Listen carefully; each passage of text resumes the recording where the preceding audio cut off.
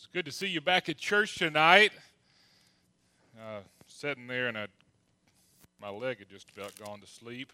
And I said, I got to stand up and walk to the pulpit, right? And you get that tingly feeling in your leg, and I made it, didn't I? So thanks you almost may have gotten to see something funny. I don't know. But 1 Peter chapter 2 is where we're going to find ourselves here with our main text tonight, 1 Peter chapter 2.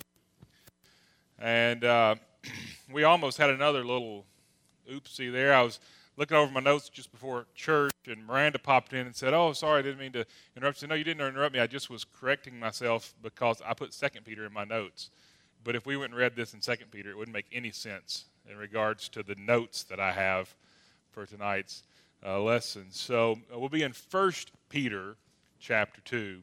This morning we talked about, the fact that now that we're in this post-election cycle, and really every day, whether it's a post-election cycle or building up to an election or just in the middle when there's really, has anybody announced for president in 2020 yet? Well, they will be in the next week or so. So anyway, we're always in this election cycle, so to speak, right? But here's the thing. We're never to stop praying for our leaders. We talked about that this morning. We're never to stop praying for those in positions within our government who are influencing policy on a day-to-day basis, whether we like the person or not. We looked over in 1 Timothy this morning where Paul writes, as inspired by God, that we are to pray for those who are in those positions of authority on this earth. So this morning we talked about that, and we talked about the action that we're to take. Tonight, I want to look here in 1 Peter at the attitude we're to have. And so, it's important to make sure our attitude is right as well, isn't it? We need to make sure we have the right attitude as we look at our leaders and those who are in positions of power, our attitude towards them, whether they're of the same political persuasion that we are or not, or whether we even know what their political persuasion is, which we're finding out. 1 Peter chapter 2, beginning in verse 11. Beloved, I beg you, as sojourners and pilgrims, abstain from fleshly lust, which war against the soul, having your conduct honorable among the Gentiles, that when they speak against you as evildoers, they may, by your good works, which they observe, glorify God in the day of visitation.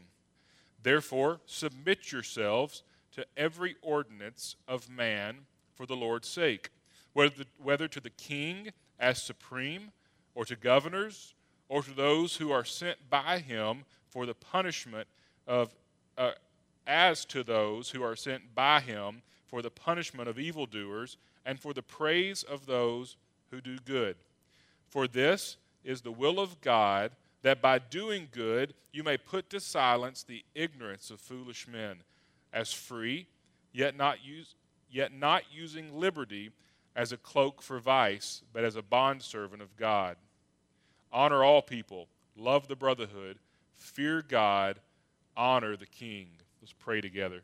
Most gracious Heavenly Father, I do thank you for the opportunity to be back here tonight. I pray that you would speak through me tonight, and that we would just learn more and more about you, and we'd learn more and more about how to follow you and follow your will as it relates to our government. I pray that we never cease to pray for those in positions of power within our government, and I pray that our hearts and our attitudes would be always as your will would have them to be. In Jesus' name, amen. So don't forget the context behind 1 Peter. Remember what's going on. Peter is writing to the Christians in Rome who are to undergoing just intense persecution. Even stronger persecution coming. Why? Because Nero's using them as a scapegoat. Remember, he's the guy with the big ego who burned down Rome so he could build bigger buildings. And when the people got mad, he said, they must have done it. The Christians must have done it. And so he's using them as a scapegoat. So they're undergoing intense persecution from their government. Persecution that we could never even begin to imagine. Because these people are losing everything. They're having to walk away from everything. Generations of things. They're having to flee and leave everything that their family has ever accumulated behind because they're just trying to escape the persecution of the emperor, literally walking away from everything.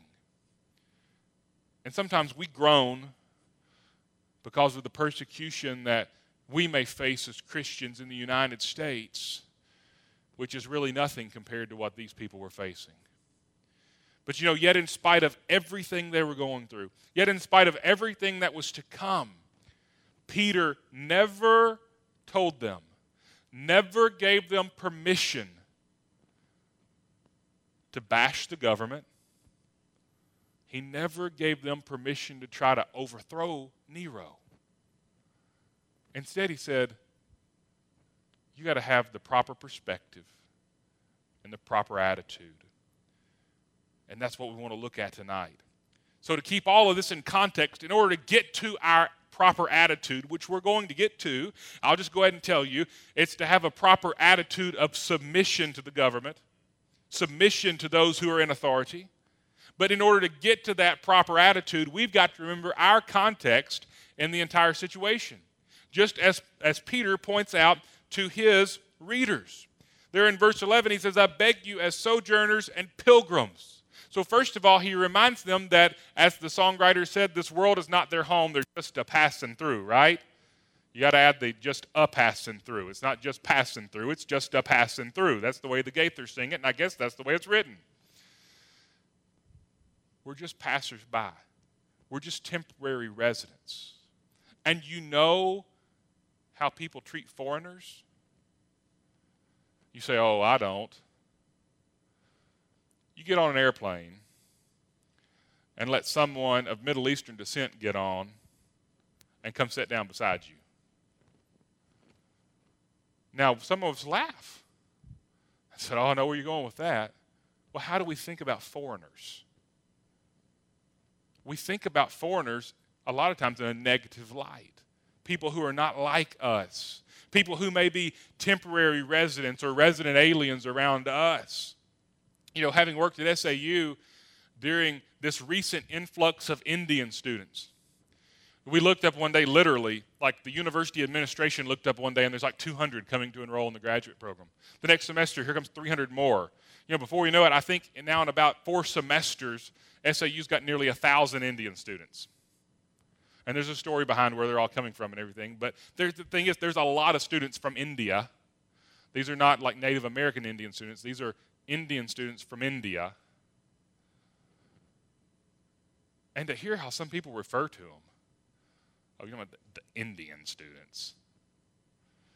I want to say these are cash customers. Okay, come on, people. I was a development officer, so I got to go out and I was visiting with alumni, and to hear how some alumni talk about these foreign students who we have. We have a negative view of foreigners. We think about, I mentioned the kind of the Islamophobia with the airplane thing that I mentioned just a minute ago. In a lot of our society, people who are not from here have to work so much harder than we do just to get by, when there's no real reason other than the fact that we look down on foreigners because they're not like us. There's another term for that, and people don't like this word. The word is racism. We often think that racism just has to do with the black-white issue, but it goes so much bigger than that. And for the Christian, there's no place at all for racism. I've heard some people who claim to be Christians to talk so bad about black people, not calling them black people, but other things, in very harsh terms, talking about people of other races. And there's no place for that in the Christian life. Because you know what? We too are foreigners. We too are completely out of place. We too are guests at somebody else's house. And Peter reminded his readers of that and reminds us of it, that we are just temporary residents. And we have to keep that in context as we check our attitude towards our government and towards our government officials and our leaders. And we've got to be ready because people are going to treat us differently because we as Christians are foreigners in this world. And so in that context, as we look to our attitude of submission, look what he says in verse 13. Therefore submit yourself, because you're just a temporary resident. Submit yourself to every ordinance of man for the Lord's sake, whether to the king as supreme or to governors, as to those who are sent by him for the punishment of evildoers and for the praise of those who do good. Now, let's stop and realize that where it says every ordinance of man does not mean every single law that's passed. Because, there's a lot of laws out there that they go against my moral compass. They go against the way I believe. He's not talking about you have to submit to every law. That term ordinance is referring to institutions that make the laws and enforce the laws. And so as a Christian, I am to submit myself to the institution that is the United States. I'm to submit myself to the institution that is the state of Arkansas and the laws that go there, and to Columbia County or wherever I am. I'm to submit myself to those institutions. When a police officer pulls me over, I follow the advice of my grandfather. You never argue with a police officer or a judge. You will not win. You submit yourself to their authority. And then you go through, if you feel like you've been done wrong, we're blessed in the United States, there's a process to go through. Jesus said, render unto Caesar the things that are Caesar's, and to God the things that are God's. As we fall into submission to those organizations, those ordinances, those institutions, we give them what is due to them, and as Christians, we owe them respect. Here's kind of the way I read this passage. If I can give you this, I've been reading out of the New King James Version. Now we'll go out of the Jeremy Interpretation Version. Here's the way I read it. You're at somebody else's house. You're a guest. Be a gracious guest. That's how we as Christians are to live in the world. Do you act the same way at somebody else's house as you do at your house?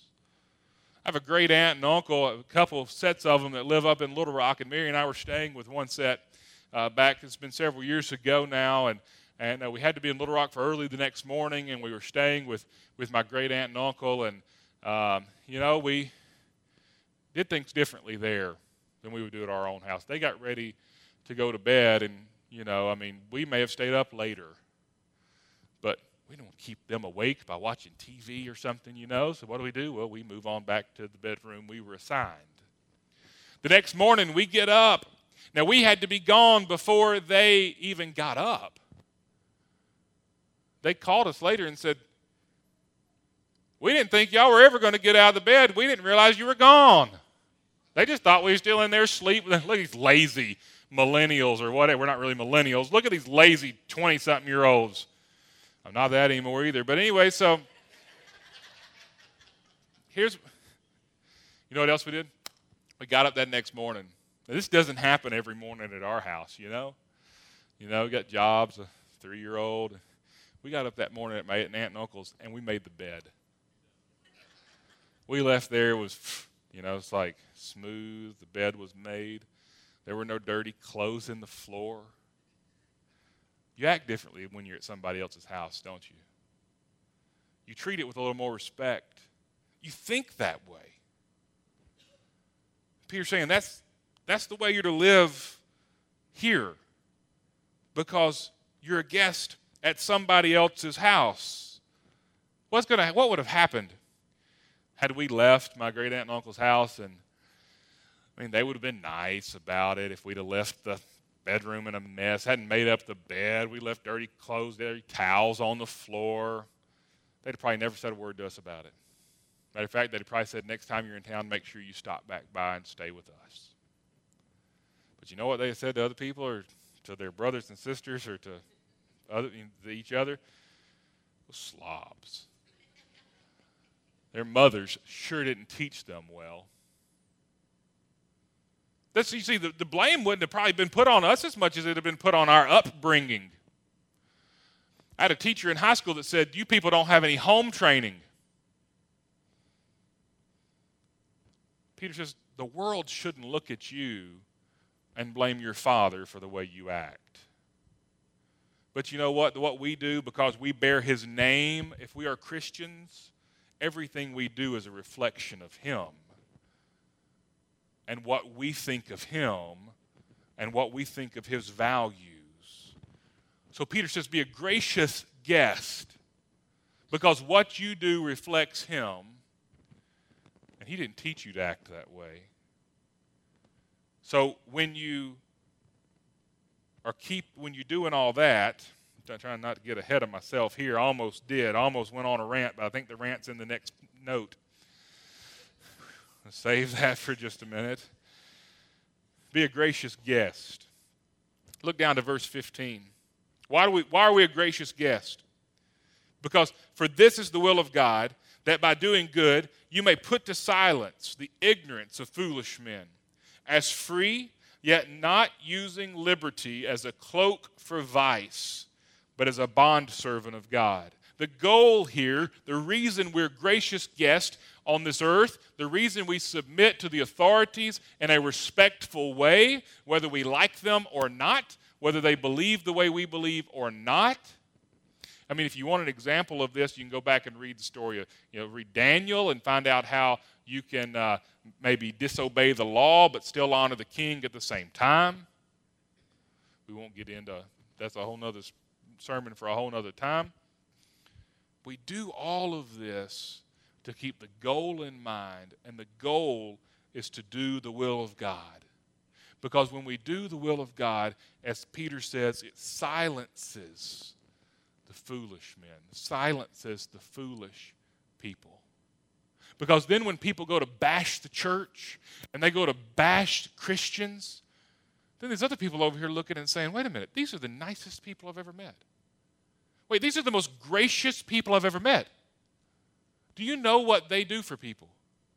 Do you know how they help the poor? Do you know how they help the sick? Do you know how they help the widows and orphans or whoever else? Do you know what these people do? These are some of the most gracious guests the world has ever known. And it completely silences the foolish people who try to talk bad about the children of God, about the people of God. And so every word we speak, everything we say, everything we post on Facebook, here comes the rant,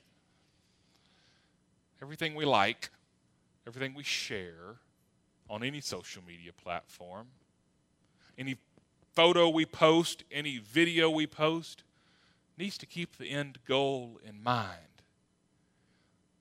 Does what I'm doing, does it accomplish the will of God for my life, for other people's lives? The will of God is first and foremost that people come to know Him, come to know Jesus Christ as their Savior. Is what I'm about to say on Facebook or what I'm about to repost, oh, this is a funny, and there may be nothing wrong with this, but you look up there and what's the title of that page it came from? And what else is on that page that people might click and see? I've seen some stuff lately from church members that I'm just about ashamed of. They're all this election cycle. We need to stop and think about what we're putting out there and need to remember to keep the end goal in mind. And the end goal is to do the will of God, to see people come to know Jesus Christ as their Savior, and in essence, as we do the will of God, silence the foolish men who are in the world, because if you've watched the news lately, there's a lot of them. And we come to our last point. The times we're most likely to slip up are the times when we forget the goal. We're most likely to slip up when we forget about the goal. And so we got to keep our priorities straight. In verse 17, he says, honor all people. Let me read that again. Honor all people. Not the people we like, not the people we agree with politically, not the people who are most like us, who look like us, who have the same skin tone as us. Not all people doesn't leave out anybody. We treat every single person we come in contact with dignity and respect. They might cuss you like a dog, and you treat them with dignity and respect. Honor all people. Love the brotherhood, the church, those within the body of Christ. Fear God. Honor the king. I think there's a reason why those last two are in that order. Fear God. Honor the king. To fear God is to respect God. To hold God in a position of reverence. And if we do that, what did we talk about this morning? God put every person who is in authority in that position. He alone gives them the authority they have. They have no authority outside of him. And so if God's giving them authority, don't you think he expects us to submit to it? And so if we hold him in a place of reverence like we should, the highest place of reverence, that reverent fear, we're going to respect what he puts in place. Fear God. Honor the king. We honor the king or the president because we fear the Lord. It's important to remember the verb structure of this, and it doesn't show as much as our English translations. But see, if we were reading this in the original language, we would understand that it says, keep honoring all people and never stop. Keep loving the brotherhood, the church, and never stop. Keep fearing the Lord and never stop. And keep honoring the king and never stop. It doesn't say honor the king, honor those in authority if they align with you politically, if they align with you in this way. It just says honor the king and never stop. So as we move forward in what often feels like a dark and uncertain time, let's remember to keep everything in context.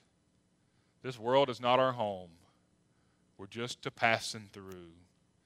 We need to be gracious guests while we're here.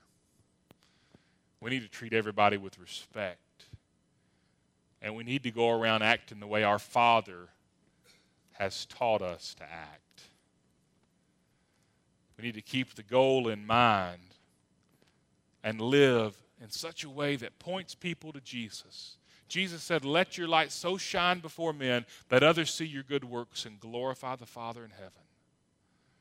That means in order to keep the end goal in mind, we've got to do something, not just sit on the sidelines. And we've got to keep our priorities straight. Honor the king because we first fear God. Is there anything before we dismiss? If not, we'll stand and be dismissed with a word of prayer.